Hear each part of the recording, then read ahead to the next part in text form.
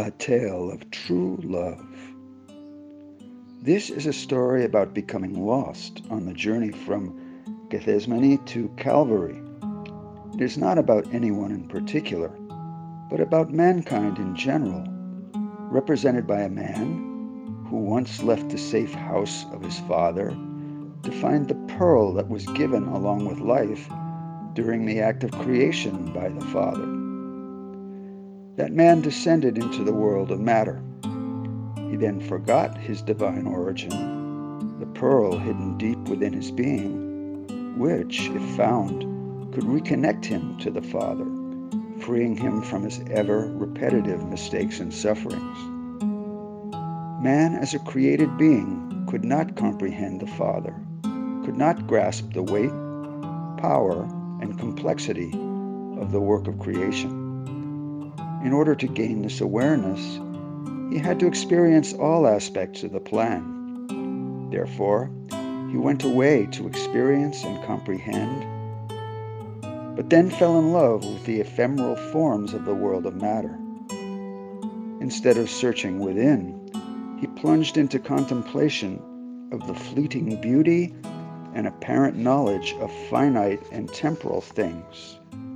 Admiring individual shapes, he forgot the grandeur, strength, harmony, and completeness of the world of unity, where the binder is love, flowing from everywhere to everything and everyone, thus nullifying divisions, limitations, and all impossibilities.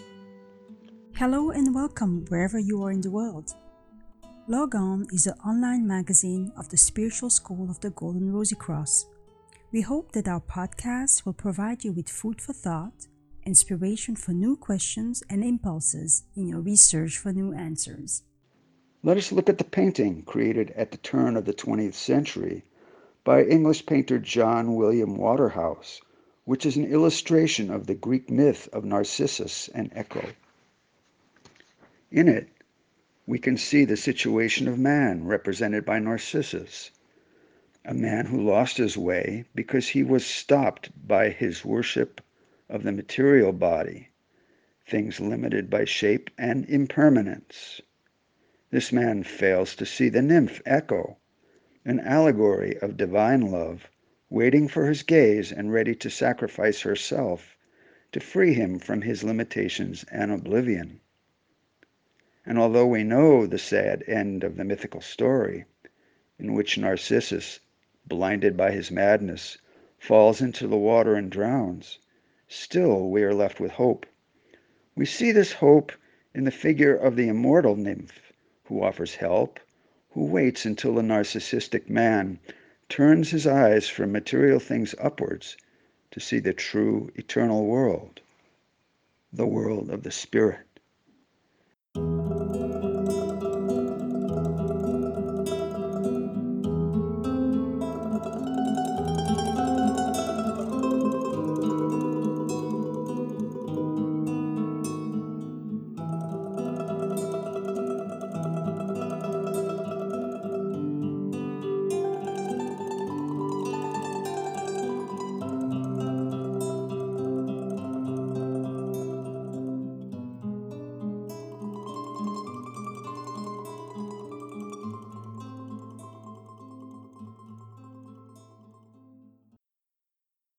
This is how love, which has little to do with limited earthly love, came down with man in the beginning and waits patiently until he awakens from his blindness and comprehends where he has come from and why he is here.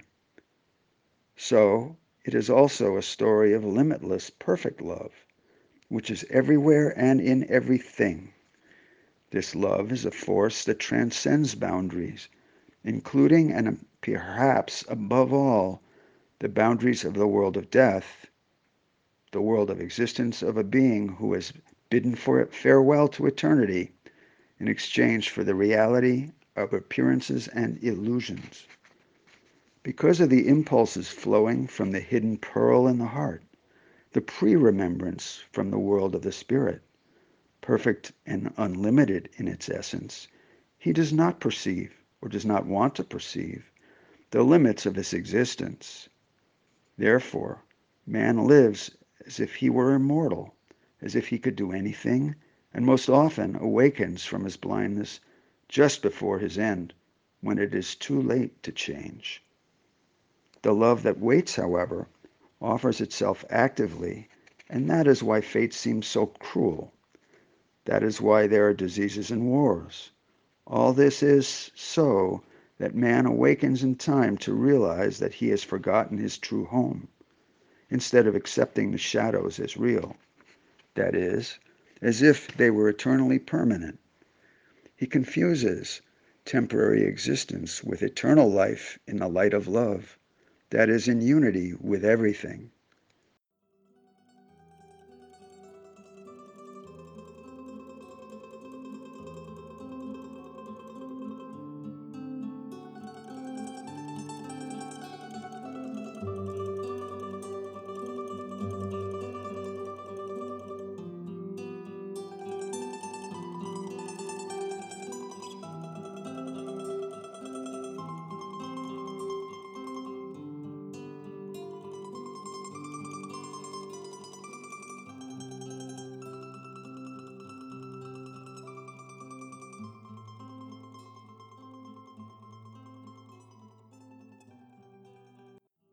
To make man open his eyes and see his limitations, love is present and awakening.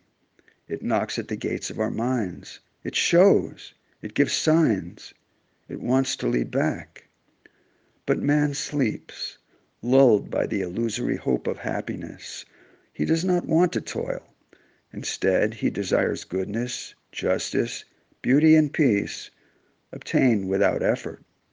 He desires to sleep in pleasure and amusement, but still, if it were only for the imperfection of matter.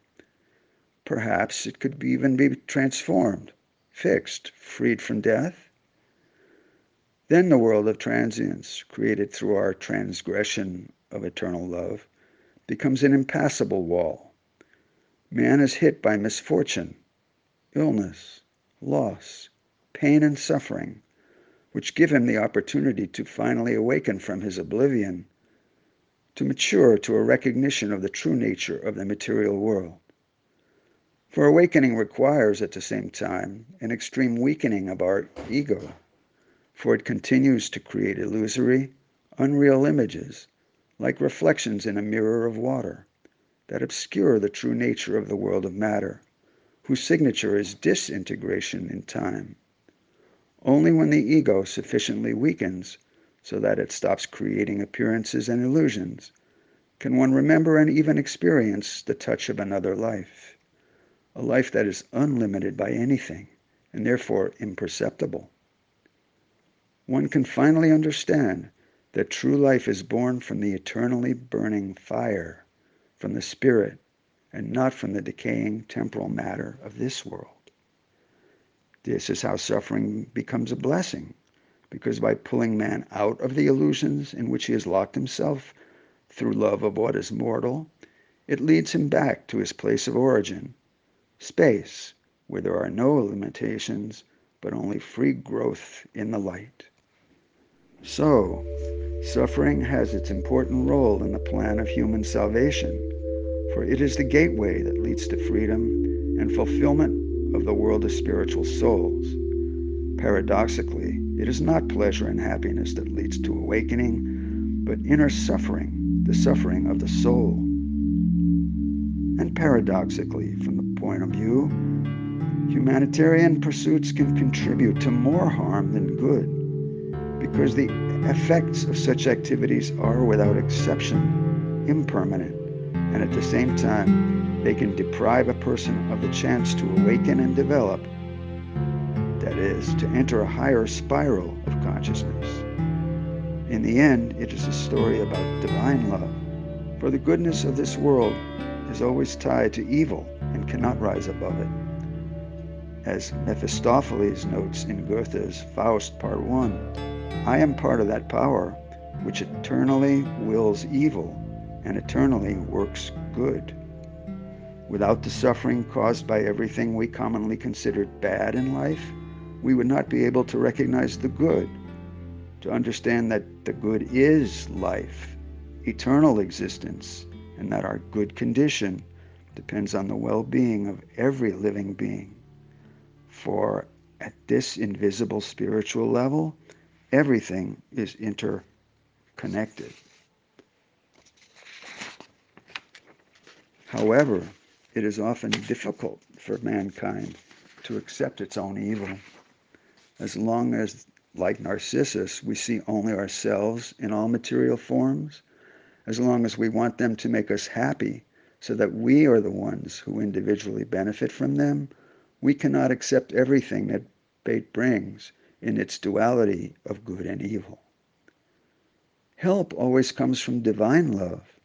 Man only needs to exhaust himself in his individual wanting and attachment to the material world. Consciousness must return to oneness. It must begin to perceive in the happiness of everyone and everything its own good. Consciousness must become like water that has no boundaries, in which everything flows unhindered everywhere and from everywhere.